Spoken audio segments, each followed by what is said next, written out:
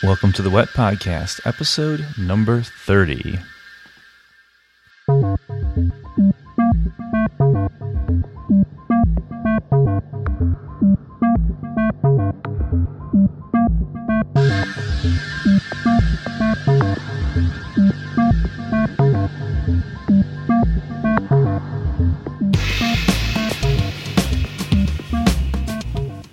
Today on the Writing Education and Technology podcast, I have Jenny Bravo with me.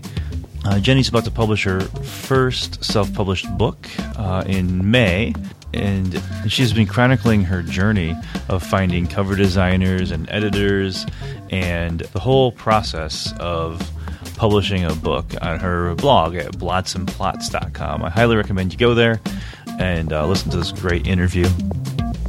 My name is Eric Marshall. I'm your host. You can find me on Twitter at emarsh. You can find this podcast on Twitter at WET030. And you can find show notes for this episode at ericmarshall.net/wet. That's Eric with a K, Marshall with two L's, .net/WET.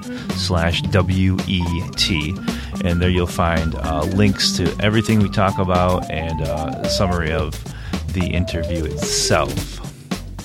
And so enjoy this wonderful interview with Jenny Bravo. Thanks.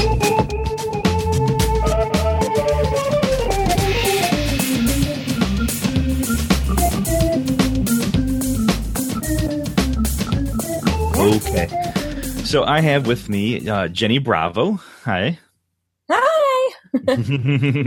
It's great to talk to you. I learned about you from Ashley Carlson again from episode 9. She was on episode 9 of this podcast, and we were chatting on Twitter at some point, and I said, "Hey, who should I interview next?" And she gave me your name. She gave me a couple names, and months later, here you are, because I finally got around to getting my stuff together and asking you. Awesome. Yeah. Totally. So hi, Ashley, again. Right. So tell us a little bit about what you do. Yeah. Okay. So I'm a writer like Ashley is. I'm going to be a soon to be self-published writer, come May. So I do write, primarily it's contemporary fiction, and, this book is for either the new adult age and young adult age, and that's what the age range I really like to stick to. So I do that, and then I run that's pretty much my main areas of expertise, quote unquote. Gotcha. And I had a little connection problem there while you were talking, but you said blots and plots, right? Yes, blots and plots. Yep. Yes. Which I will link to in the show notes. People can find that at ericmarshall.net/wet, and this will be episode 30. So I'll put all the links, everything we talk about, I'll put in the show notes for people. Perfect. So that's great. Awesome. I always like talking to people who are early in their careers, especially with self-publishing, because it's for a lot of people it's a journey, no doubt. You know, no matter what stage you're at, but it's fun because there's a certain amount of energy, and you're doing a great thing where you're sharing what you're learning as you go. It seems like on your blog. Yeah. I've really found I kind of got some inspiration from, I'm going to butcher her name, but Ksenia Ansky, I believe is how you say it. She kind of did that same sort of thing where she just detailed pretty much all knowledge of what she knows about self-publishing. And that's how I found out about self-publishing. And I basically was just sitting there like binge reading all of her blog posts. Like, this is the most amazing thing I've ever heard of in my life. And so I really wanted to kind of capture that when I started writing. And I know how helpful that is, just to have someone that you know has gone through it and coming from just a very personal like perspective of, hey, here's what I know, here's what I've done. Like, if you have questions, let me know and I'll tell you even more than I already have said. So I think it's really cool, a really cool way to connect with people and just be honest about the process, which can be really overwhelming, especially if you're just starting out. Yeah, definitely. When you read her blog post, had you already been writing? I had been. I actually, I graduated from Louisiana State University with a Bachelor of Arts in English. So I kind of started working on a novel right out of college, and I had this idea. It was, it's a fantasy young adult novel. So I had written probably the first draft of that, but I just couldn't really like make it work the way that I wanted to. And there were just so many things going on with it. And, so finally I was like, I need to go back and just write what I know. So I wrote this story about like, it's based in like the hometown that I actually grew up in. And just like, so something like that, like very personal. So I understood it more, and that just worked out so much better. And so I got to, I wrote it and then publishing it all within a year. So I had already started writing that. And once I started, I found her. And I was like, I think I'm going to self-publish my book now. So It was really an exciting kind of decision. And from there, it's just been amazing. Yeah. Okay. So you were already writing, and then you decided, because you were basically looking around, it sounds like, for what to do with this thing I've written, right? Yeah. Oh, yeah. And you happened upon the world of self-publishing, which is kind of where a lot of writers are going now, right? So that's the journey you're on, and your book comes out in May. Yes, it comes out on May 26th. So I'm so excited to finally just kind of like launch it into the world. And it'll be hopefully much quicker, like the second time around. I know like Ashley published hers in like 6 months, but mine's taken a year just because I have a full-time job, and I just wanted to, like, for me, I'm very like, I like to understand the whole background of everything too. So I really spent a lot of time like researching and just figuring out the whole process, and just, kind of sitting with the book and making sure, reading it over and over and over again, making sure it was exactly how I wanted it to be. And so I think definitely for the first go around, I'm really glad that I took that amount of time to just, fully understand. And from here on out, like, I know like the perfect editor that I loved, that I worked with, like Tanya Gold, is amazing. So like I have her, and I have this publishing team that I've built from here. So that whole part of it will go a lot faster from now on. Yeah, once you got the processes in place, I hear this a lot about building teams, and it's something that I think you do even without even thinking, oh, hey, I'm building a team. Right. You have an editor, you have a cover designer, and you have these people, and you'll probably work with them again. And now you've got a process, you've got a relationship with them, and that part of it will probably go, like you said, more quickly and be more streamlined with next books. Oh, yeah, definitely. And then, it's kind of one of those things I think you just have to get a sense of, like, I mean, because I remember like sitting there reading Ksenia's posts and being like, okay, well, she says to do this and then to do this and do this. But like, you almost don't really fully understand it until you're going through it. Like, okay, this can actually take this long, and this can take this long. And even like reading all about self-publishing and reading everything about it, I still was not prepared. Like once I finished editing it myself, and like I was still just like, oh my gosh, this is insane. Like I have to send this off, and I have to get this ready, and I have to do this. And there's still so much I'm learning now that is just, I mean, it's incredible. It's so cool. It is so cool. How did you find your editor? It's actually, I found I found my editor and my book cover designer both through Pinterest, of all places. Really? There's a site called, for when I found my editor, there's a site called Freelancers Union. And I found that through Pinterest, and her profile was on there. And so from there, I sent her like an email, and I was like, hey, I'm interested in working with you. And I talked to a couple of different editors, and I wound up, Tanya called me, and she was like, okay, I don't know. Like, she was like, I found your blog, and I've been reading all of your posts, and I just really want you to pick me because I absolutely love your story. And I just like, please pick me. And we just had this like instant connection that, like, I mean, her credentials, of course, are like incredible. So of course that made me instantly like look at her like, yeah, this is awesome. But then when I got her on the phone and we were talking, and our personalities were kind of aligned, and everything just fell in place, and I was like, this is it. This is going to be, the game changer right here. And it was amazing. That's really wonderful. I'm in the editing, trying to find an editor, editing my own stuff kind of moment right now, and I dread the whole process because I don't like it. Sounds like a matchmaking thing almost, like you said, right? Where you want to fit with the person, I guess, right, and have someone who's right for your project.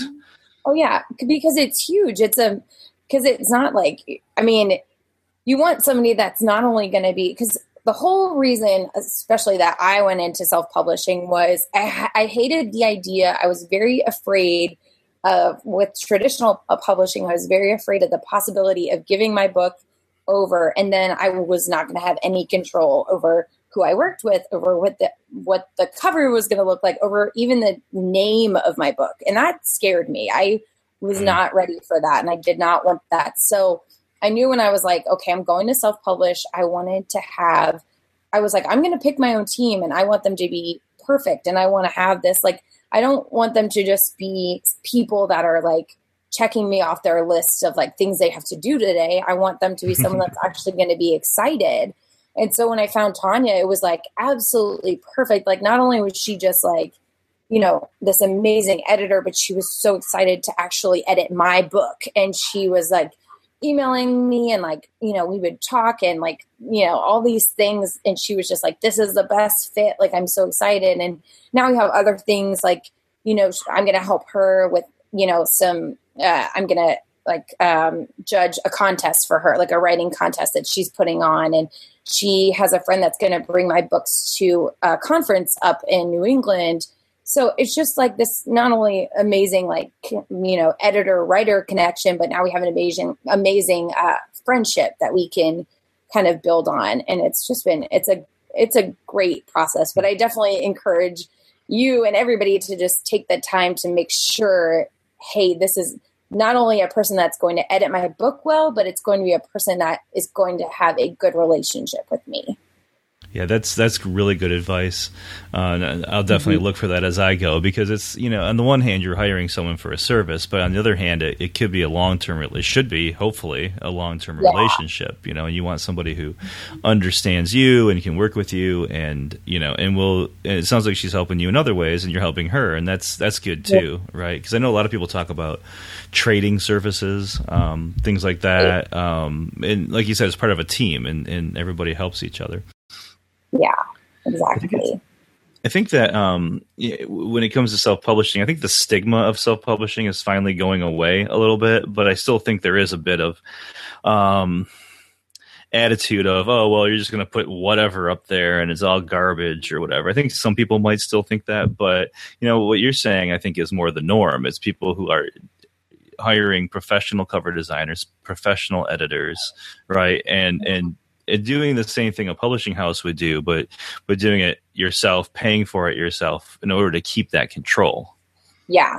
Oh, yeah. And I think that's really, if you're going to self-publish, you pretty much have to do that if you want any credibility at all, because there is still that underlying stigma of, okay, well, is this like really a book? Because like, it's not, you know, it's not in a bookstore necessarily the way other books are. Right. So there's definitely that factor, and you want to make sure, like, you want to give yourself the best advantage with self-publishing that you possibly can. So for me, I was like, I know I'm going to get a great editor. I'm going to get a great proofreader. I'm going to get, and for me also, the cover design was really important. I know a lot of people don't put necessarily as much emphasis on the actual cover as they do the text.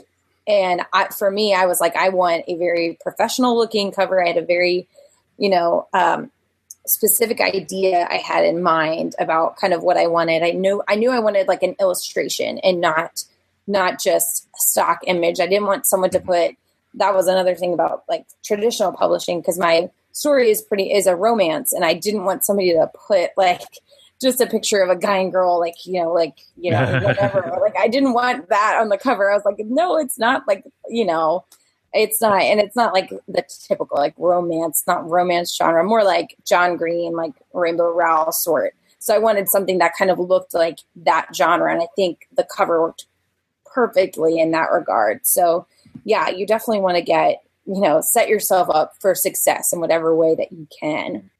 Yeah. With the cover, it's the first thing people see. It's what makes people decide whether or not to buy. And then you have to have a good product. And that sounds like it's what you work towards, because if you don't have a good product, a well-told story that people want to read, then everything else you do is for naught. There's no reason to do it at all because, you won't get good reviews. You won't get word of mouth. People won't read the rest of your stuff. So it's exactly in your best interest to do that. Right. So that's a good approach. You said it's fantasy young adult. No, that was the original manuscript I'm sorry. that I had was, yes, this is sort of a contemporary romance. Okay. And it's told in a dual timeline, and the present day is told as like from the perspective of a 24-year-old girl, and then she kind of has these flashback moments to high school age. So it kind of it's cool in that way because it can capture readers from the young adult age all the way up to the new adult age and beyond. If anybody can read it pretty much. So it's been really interesting. And the dual timeline was definitely an interesting thing to tackle, especially for the first book, because it's basically telling two narratives and then trying to make it into one book, which is a challenge, but also really, really awesome. And I think it came out really well. Okay, so that's a romance. So you had what did you do with the original, with the fantasy young adult? Yeah, that's kind of still hanging in the balance there. I'm thinking about tackling it later on if I have a time where it's like, oh, I think I want to go back to this. But for now, it's just kind of sitting on the back burner. Oh, okay. Because that sounds interesting too. Yeah, they both sound interesting. Very different genres, though, which I think is good. Some people recommend writing in the same genre over and over, or using pen names for different genres. I know a lot of people do that, because if you have a romance and you have a fantasy young adult, like those are going to be different audiences, probably. Would you? Right. Do you think? And maybe I'm jumping the gun here, but do you think you'd publish those under the same name, or would you develop a pen name? That's a good question. And I've kind of like looked into I've thought about that a little bit. And, for me, I feel like if somebody, I don't know, it's kind of hard because for me, I feel like if somebody likes the way that I write, they're going to like what I'm writing. So if I were to publish that book, I think it's going to be a lot of the same, like my stylistic choices are going to be the same. The way I write isn't changing. So if you like the way I write in my, contemporary romance, you're going to like the way I write in my young adult fiction. So I think that I would write in the same name because I don't think, even though the genre is changing, my voice is not changing. So I would stay the same, I believe. I've been going back and forth on this, and this has been a point of contention for me because it's kind of conventional wisdom to do pen names for different genres. And so as not to confuse readers, but I think we should give our readers a little bit of credit. If you have a reader that, like, say this romance turns into a series and then you decide to do a fantasy series, people will know just from the covers that it's a fantasy series, and they might jump over and they might not, but they're not going to go, oh no, I'm confused, I don't know what to read. Right. That's my take on it. Unless you're doing like children's stuff and erotica, for example. Like if you're doing like erotica and children's stuff, like you're gonna want to probably separate those out a little bit, or if there's a situation. I know some people do it because they do a little bit stuff that's a little bit racier and stuff that's a little tamer, and I can see that too, maybe. But beyond that, I don't know. I don't see it. Mm-hmm. Yeah. I've been struggling with this myself, is why I'm asking you that. It just seemed weird to about it. That's a good question. And I think it's a matter of trusting your readers and trusting that they trust you. Because I think, like, for me, I'm going to make decisions on what I'm writing for a number of reasons. I'm going to decide what I want to write. And then I'm going to decide, okay, is this readable? Like, are people going to actually want to read this? And I mean, it's different because this is my first book, and so I could literally write whatever I wanted and do whatever I wanted. But now, after this comes out, I have a sort of like, expectation that I have to meet, which I know a lot of writers kind of struggle with that idea. But I think honestly, if you like, and especially from my experience with interacting with I've built a pretty good and big tribe on Twitter and on my blog, and, understanding who they are and understanding that like they're going to trust what I do and that I have a reason for it.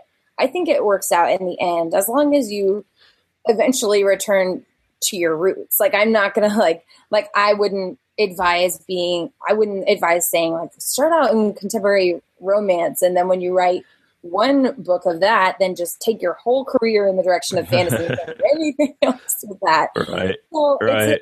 It's kind of like you have to play it book by book, I think. Yeah, I think so too. I think you can trust readers to know. And like you said, you already have a tribe built up, a huge tribe on Twitter and whatnot.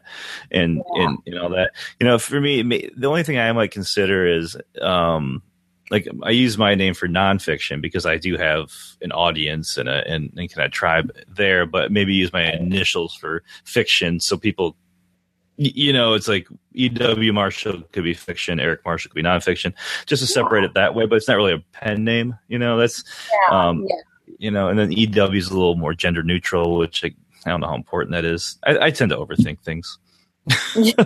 So, is that your real name, Jenny Bravo? It is. That's such an awesome name. Like, if I had your name, I wouldn't use a pen name because you have a great name. You sound like a superhero, right? I'm sure you've been told that before. Yeah, that is my real name. Yeah, I know. That's great. I meant to ask you that before we started recording, but that's fantastic. Anyway, so. You're on your blog. I really like how you chronicle a lot of kind of what you're going through in terms of what you're learning and stuff. But you also have pieces of fiction. I read a chapter earlier from, I don't have it in front of me now, but I read a chapter from is it called "These Are the Moments"? I have, my book is "These Are the Moments," and then I've been serializing a prequel called "Those Were the Days." So you're serializing that both on Wattpad and your site? Yes, I am. Because I know I have a couple of people that are really like Wattpad specific that really like love it on there. So I've been like really putting it on there, and more people have been kind of looking on Wattpad. I'm not incredibly active on the community of Wattpad, which I think is a great opportunity for people, but I haven't been just super active on it, more just kind of posting it on there and seeing what happens. But it's a really good resource. It's really awesome. Have you found that, so without being, so for people who don't know, Wattpad is this kind of, it's a social media site where people serialize, put serialized fiction and nonfiction on there. I think a lot of people think it's geared towards young adult, but I think there's stuff all over the map. I've discovered it's definitely not just young adult by any stretch of the imagination. And people will post chapter by chapter, and then other people can comment, vote on chapters, and interact with the author in various ways. So it's like a publishing platform. It's like a social media platform at the same time. And you said that you've been posting your stuff without really getting too involved in the social media aspect of it, right? I'm doing the same thing with a novel right now, but I haven't. The only people I've told about it are people on this podcast, and it was only one episode, so I haven't linked to it. I haven't done anything with it, just to see what happens if I just put something in the Wattpad ecosystem, and it's told people kind of word of mouth, and I'm getting basically almost no readers whatsoever. I also stopped publishing. I haven't been as regular as I should, so this is all user error on my part. But have you found that you found a good readership just by posting and not engaging on the social stuff? Or I really think for Wattpad, a lot of it is the actual conversation and the getting involved in the community of it. So I'm sure if I did that, I would get a whole lot more than what I have right now. So I'd say it's a pretty good following, but pretty basic right now. Nothing like, earth shattering. But for me, it's kind of like I have to, with all the social media I'm on, I have to like give preference and like keep and pick and choose which ones I want to devote a lot of time to. So that one just doesn't happen to be one that I hugely am super involved with, because I don't really plan on publishing a full book on there or serializing a full book on Wattpad. So, so I haven't been incredibly like devoted to it. Yeah, and I think that's good advice for no matter what you're doing. Is, you know, you can't be on all social media and give a full give it your full attention. You know, I think people try to do that and you get pretty scattered. I think it's impossible or nearly impossible. And everyone has certain preferences. My preference is Twitter. I love Twitter. And I like Google Plus a lot. But like for this podcast, I have a Facebook presence and a Twitter presence and a Google Plus. And it's just a pain just to even post episodes. You know what I mean? It's like, oh, I gotta post this on Facebook. You know, some of it's automated, but you're right. Like if you decided to spend the time on Wattpad, you'd have to be taking away time from Twitter or from writing. Right. Probably, right? Oh yeah. It is. We have so much limited time as it is. And again, I work a full-time job, so I have to all of my time is like very precious, and I have to really just, you know, if I have to like sit there and think, okay, how is this going to benefit me? Right. How is this going to benefit my readers? How am I going to make more connections? And for me, that has been Twitter. Twitter has been like my biggest place. Like that's where I've made all of my serious like connections. Like I have a really good friend base now that I've made through Twitter. Like I'm friends with Ashley and I'm friends with Marissa Fuller and all of these people, Christine of Better Novel Project, all of these people that have become not only just like amazing, like resources for me to look at them and be like, okay, they're posting all of this great stuff, but they become friends and I can like reach out to them. And I know that, that they'll answer me and it's awesome. So that's been like, Twitter's been the most important place for me. And then like, of course, like my blog and like putting my attention there. And then Pinterest too has actually been I didn't realize how big Pinterest was going to be for my site, because I didn't think it would, because I don't have a food blog or I don't have a fashion blog, or not something that I expected would be bringing all of this traffic. But that's pretty much my number one as far as traffic wise. Yeah, that surprises me as well, and I've had a similar experience with Pinterest. Now, as far as I'm going to back up a tiny bit. I found you on Twitter through Ashley, right? I found Ashley on Twitter through Christine of Fraser of the Better Novel Project. Yeah. Because how did it work? Ashley had tweeted something to Christine about NaNoWriMo, National Novel Writing Month. Right. And Christine retweeted it. I follow Christine. Christine retweeted it, so I reached out to Ashley to be on the podcast because I was looking for people who had completed NaNoWriMo. Yeah. So I interviewed Ashley in episode 9, and then I interviewed Christine in episode 17. Oh, that's awesome. And then Ashley recommended you. See how it works? Like it's just all this big network, right? And a lot of it's through Twitter. Yes, yeah. So I have a blog that I've had for 6 or 7 years, and a lot of it is education related. It's film and education and things like that, because that's kind of my thing, right? And I was just looking at it, and I have one of those social share things like you do on your site. I think it's probably the same one, in fact. And I was looking at it, and I saw that I had 100 shares on Pinterest, and Pinterest was on top, far above anything else. Yeah, on a particular post, I should say, on one particular post, my most popular post. And I was like, what? Pinterest? Like, I have a Pinterest, but I don't really use it. Like you said, I'm not a food blog, you know? Yeah. And I looked, and people had been sharing this post of mine, which is about how to defend your doctoral dissertation, which I did 5 years ago. And people are sharing it on Pinterest, which is funny because there's no image on the post. Huh. So the image that was coming up in Pinterest was the logo for this podcast, which just happened to be the first image that Pinterest grabbed. So I went back and I put an image on it.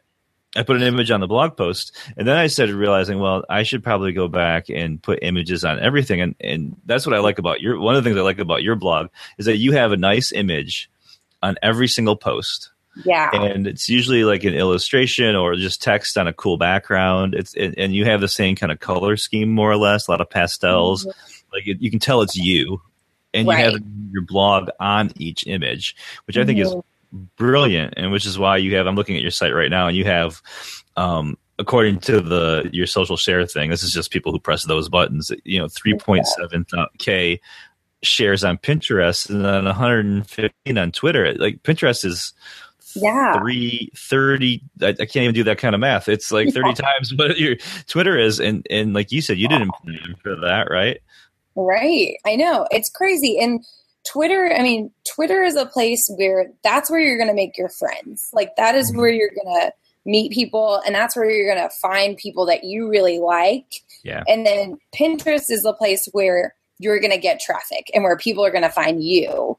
And so that's been my experience. And that's when I talked to Christine a lot of Better Novel Project, and we talk a lot about sort of craft and about like, okay, I'll like email her and be like, hey, are you on Facebook? Like, and how is that working for you? And she's like, oh, it's like this. And she'll ask me like, tell me about Pinterest. And like, cause you have a lot of shares from there. And, so we go back and forth, and and Pinterest has really been this really huge kind of place for me that I didn't think would be a big deal, but it's a big deal. It's pretty crazy. Yes. So I've been thinking about how to kind of maximize that. And part of it to me, I'm not going to go on Pinterest and start like, I don't get it, in a way, but if people are trying to find me there, then that's fine. I'm totally cool with that. It's just one of those weird things that just popped up. And same with Wattpad, like we were talking about earlier, it doesn't hurt to put the stuff up there, and maybe people will find it or find a way to share it and things like that. I think it's a matter of being findable, to a large extent. Yeah. And you're doing a good job of that for sure. Thanks. Yeah. Christine's good too. I follow her on Instagram, and she does some really, really interesting stuff on Instagram. A lot of drawings and illustrations and things that kind of refer back to some other stuff that she's working on into her blog and stuff. She's got that down, doesn't she? Oh, definitely. Yeah, that's what. Well, yeah, I was joking with her because that's like, that's her like big thing has been her doodles, and I just think I love them, and I just like.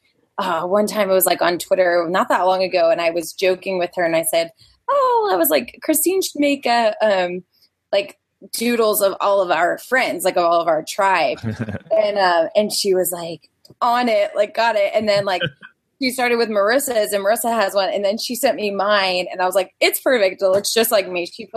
I always talk about how when I'm writing, I call it my Tatum tent, because Tatum is my hashtag for my book. And so when I was like writing for hours and hours, I would call it my Tatum tent. And I was like, I'm writing in the Tatum tent again. I've been here for 14 hours. I'm not leaving anytime soon. And so she drew a picture of me in the tent, and there's like confetti everywhere, because that's my other big thing is like, I'm always talking about confetti, and I love it. And it's in the first chapter of my book. And so it was just like the perfect little doodle, and it was so great. It's so fun. So yeah, I'm looking forward to, she's actually doing, I just gave her my advanced reader copy because she's going to do a review, and she said she's going to do a bunch of doodles about the book. So I was like, I'm probably going to cry when I see them, but just know like that's coming. So it's great. It's awesome. Oh, that is so cool.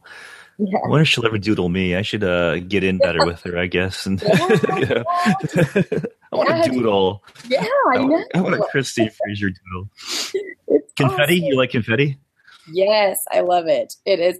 And that's what actually Marissa, like the Raisin Bibliophile, she was probably like my first Twitter friend. And so she's been literally with me from the book, like with the book from the very start of it.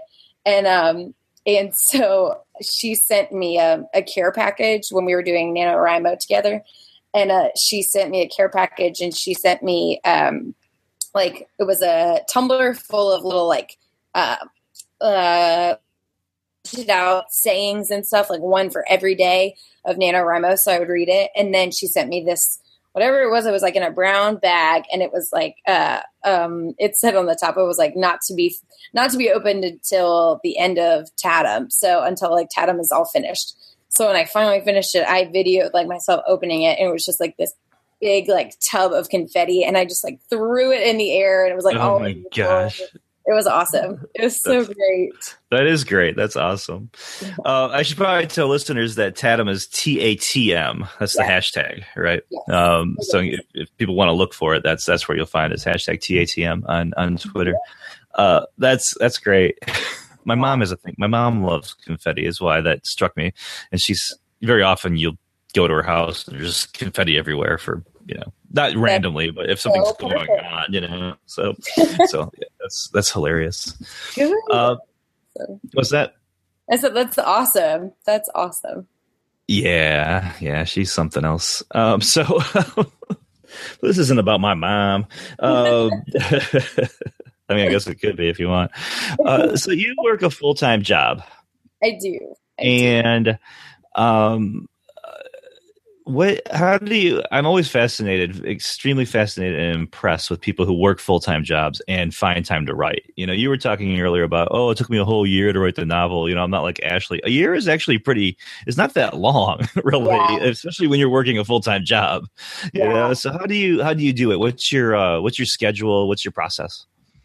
Yeah, I wish I could tell you that I had this very regimented schedule and that I'm so great and I write 1,000 words a day and I'm so awesome, but that is not the case at all. I actually did a lot of writing on the weekends. That was probably my like crunch time with writing because I moved to Houston. I'm from Louisiana, and so I moved here, and a lot of the times if I wouldn't have something necessarily to do on the weekends because I didn't really know too many people here, and instead of going out and actually finding people to be friends with, I was like, I'm gonna go and write this book, and I knew I wanted to do it now, and like now was the perfect time for me, and so I would just make myself go. Like I am a big believer in writing in coffee shops, like that. I know that's like kind of the cliche, but for me, like I need to get out of.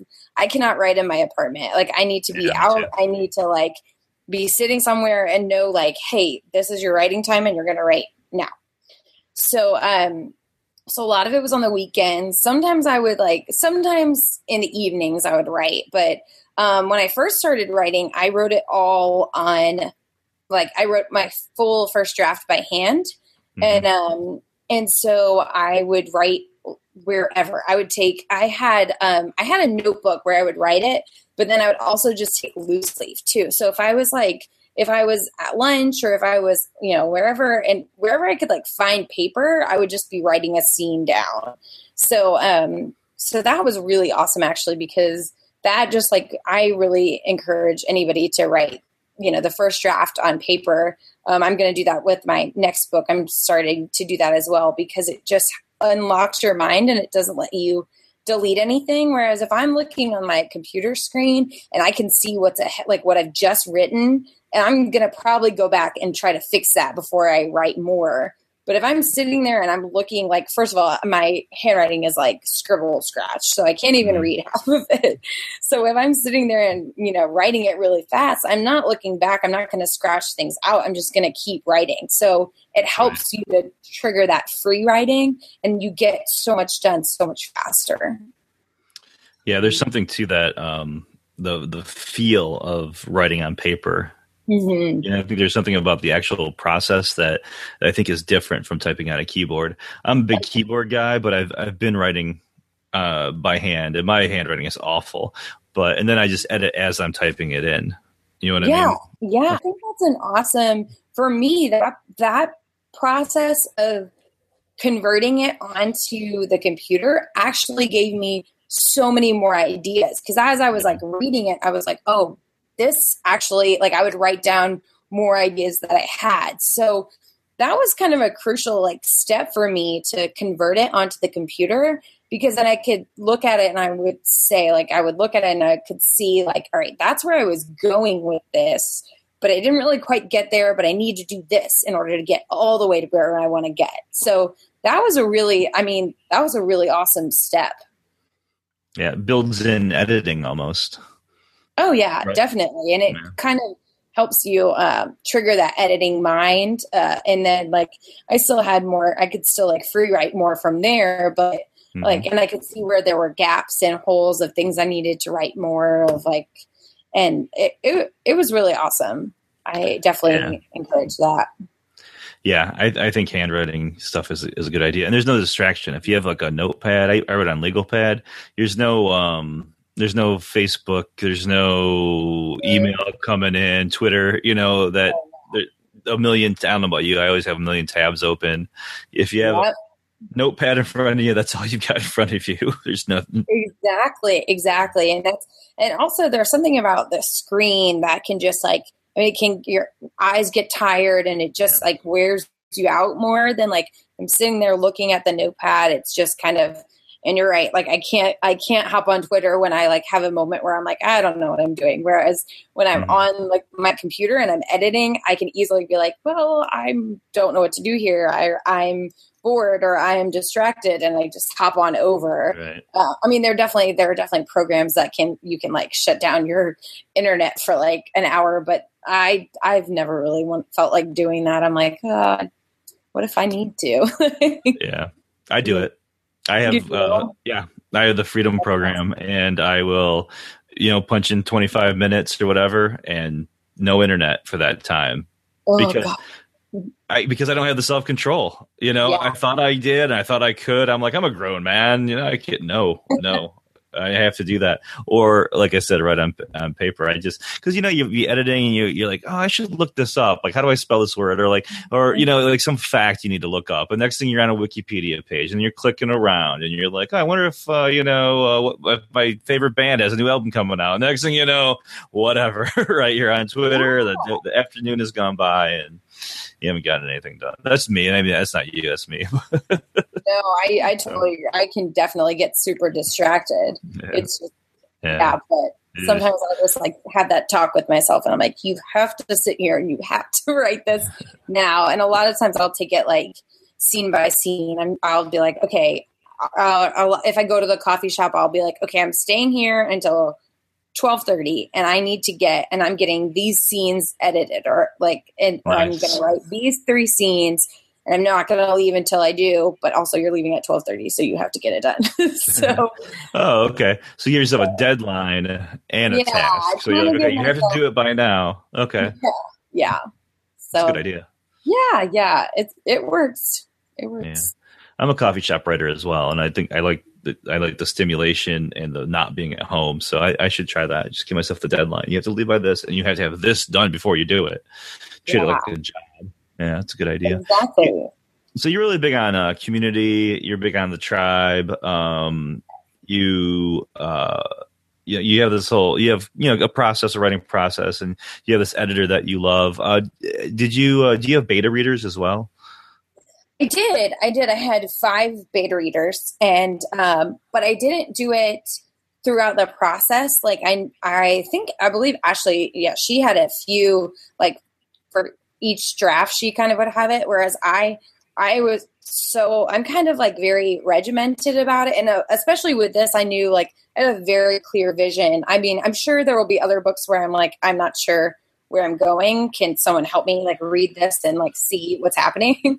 But like for me, for this book, I had a very clear vision of what was going to happen, what I needed to happen. So I didn't use beta readers until like the very end, until I sent right before I sent it to when Tanya had it, I sent it to beta readers at the same time so that I could get her opinion and I could get beta readers' opinion. So, I sent it to about five beta readers. How did you find your beta readers? I found them through Twitter, actually. Well, 2 of them, one of them was my roommate. So she lives with me. And then one of them was my mom. So I had them read it. So I had 2 personal ones. And then I had Marissa read it, of the Brazen Bibliophile. She read it. And then I had Brett Wilson, the Prodigal Sister. She read it. And then I had actually the other one I had was also a distant kind of friend that read it as well. So all people I knew and like trusted, and it was a really good experience. That's good. Did you give them particular instructions on what type of feedback you wanted, or was it just kind of because the people you're mentioning, a lot of them probably already understand what beta reading is, But like They your did. mom maybe needed more instruction, for example, or no? Yeah, I did. I needed to give her instruction because she's a really good like editor, and her brain immediately goes to that. So I had to like tell them like, I don't need you to edit it. I don't need you like, Right. there are going to be like typos, and there's going to be commas all over the place, and it's not going to look pretty, but like I just need you. For me, like I asked them I knew that there's a few ways that you can do it. Like you can ask each one of them something different. Like you can say, hey, you look at the relationship between these people, and you look at the theme, and so you can do it that way. Or you could do it, again, step by step through different drafts and say like, okay, I'm looking at this and I'm looking at this. But for me, I just needed an emotional response. That was my really key thing that I wanted to hone in on, because I felt it and I could feel like, hey, this is going to bring out like because there are a lot of like highs and lows in my book, and there are a lot of like your emotions. There are very precise kind of things that I want you to feel at certain times. So I wanted them I kind of asked them, I said, I need you to tell me like, and I mean, the whole book like kind of centers on this couple. And I was like, I need you to tell me like what you think, like how are you feeling what they're feeling? Are you, going along with it? And all of them had really great responses. The first night when I sent it, I sent only the first like 120 pages because I needed to just edit that last one. But I was like, they're not going to get, it was like, it's fine. Like I'm going to send it this weekend.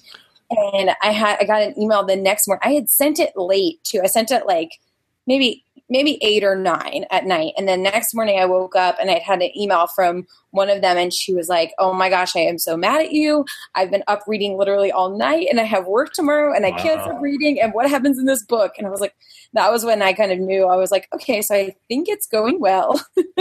I'm onto something. Yes. I was like, I think it's going well. And obviously that gave me my answer right there, that they were feeling like the emotions. So they all read it pretty quickly, and they're all kind of like, were like really interested. So it was absolutely perfect. That's great. Yeah. I think that's how a lot of people use beta readers, is kind of, the more general stuff. Like, where do you, like, to me, like questions that I want to ask my beta readers are like, where are you excited or interested? Where do you laugh? Where, whatever, but also like, where are you bored and where are you confused?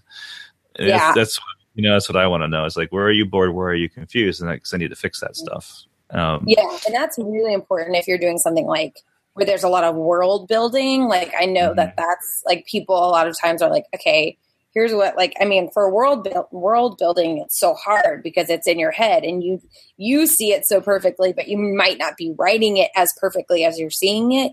So I think for that kind of, for like a fantasy genre or something like that, like that's very important to get that kind of feedback, and probably earlier on than I did, to just kind of guide you in the right direction.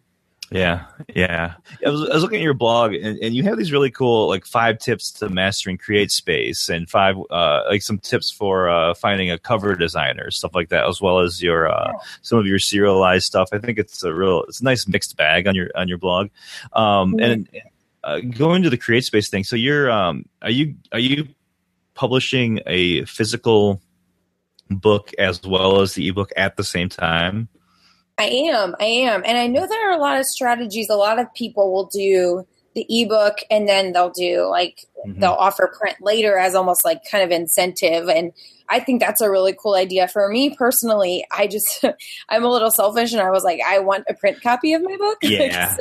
Which maybe later on that would be a really cool marketing technique.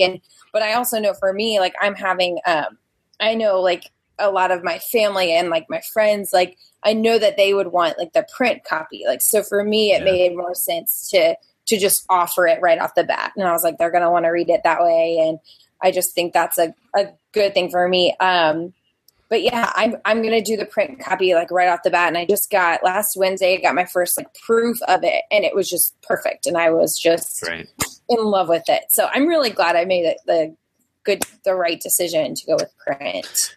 Yeah, I think a lot of people, you tell me you're writing a book, they want to see the book. Yes. Like for me, you tell me you're writing a book, I'm like, cool, can I get an e-copy? Because you can see behind me, that's a very small portion of the books that I own. Yeah. And I don't want any more books in my life. I love my e-reader, so I don't care, but a lot of people do want that physical copy. and they want to, they want to see that it's available. It's also nice to hold it in your hand, I'm sure. Right? Yeah. And it's good for price anchoring too, right? When people see the print costs whatever it's going to cost, and then you have the e-version that's a little less, like, oh, I'm getting a deal on the ebook. Exactly. And that's a cool strategy. And I'm kind of in both camps. Like, I like to read on my I have the Kindle app like on my iPad, so I like to read on there. But I also love to I have this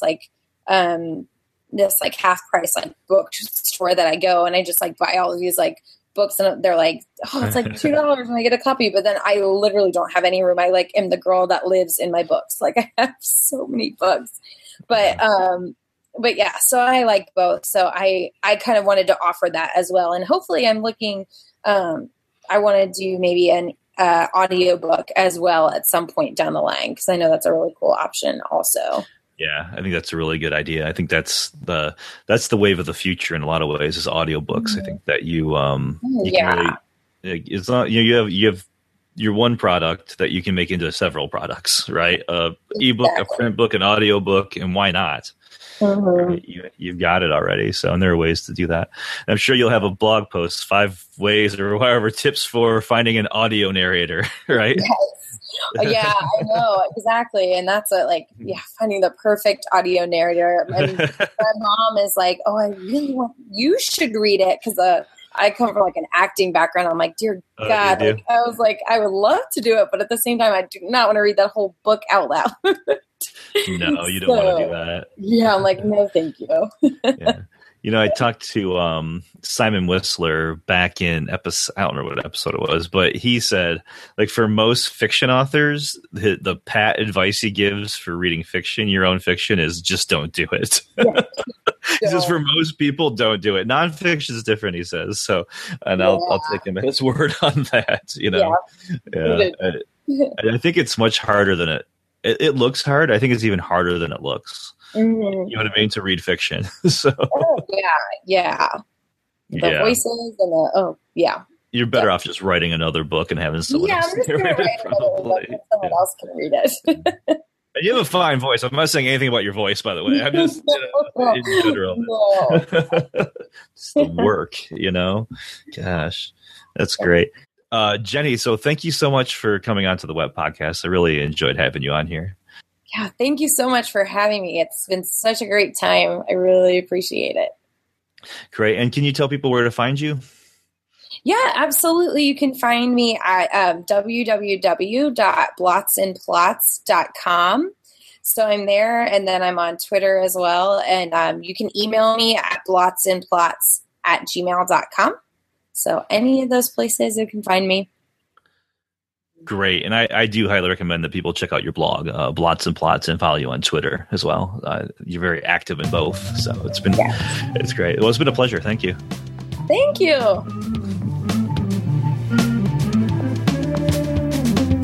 Thank you for listening to this episode of the WET Podcast, Writing, Education, and Technology, with me, your host, Eric Marshall.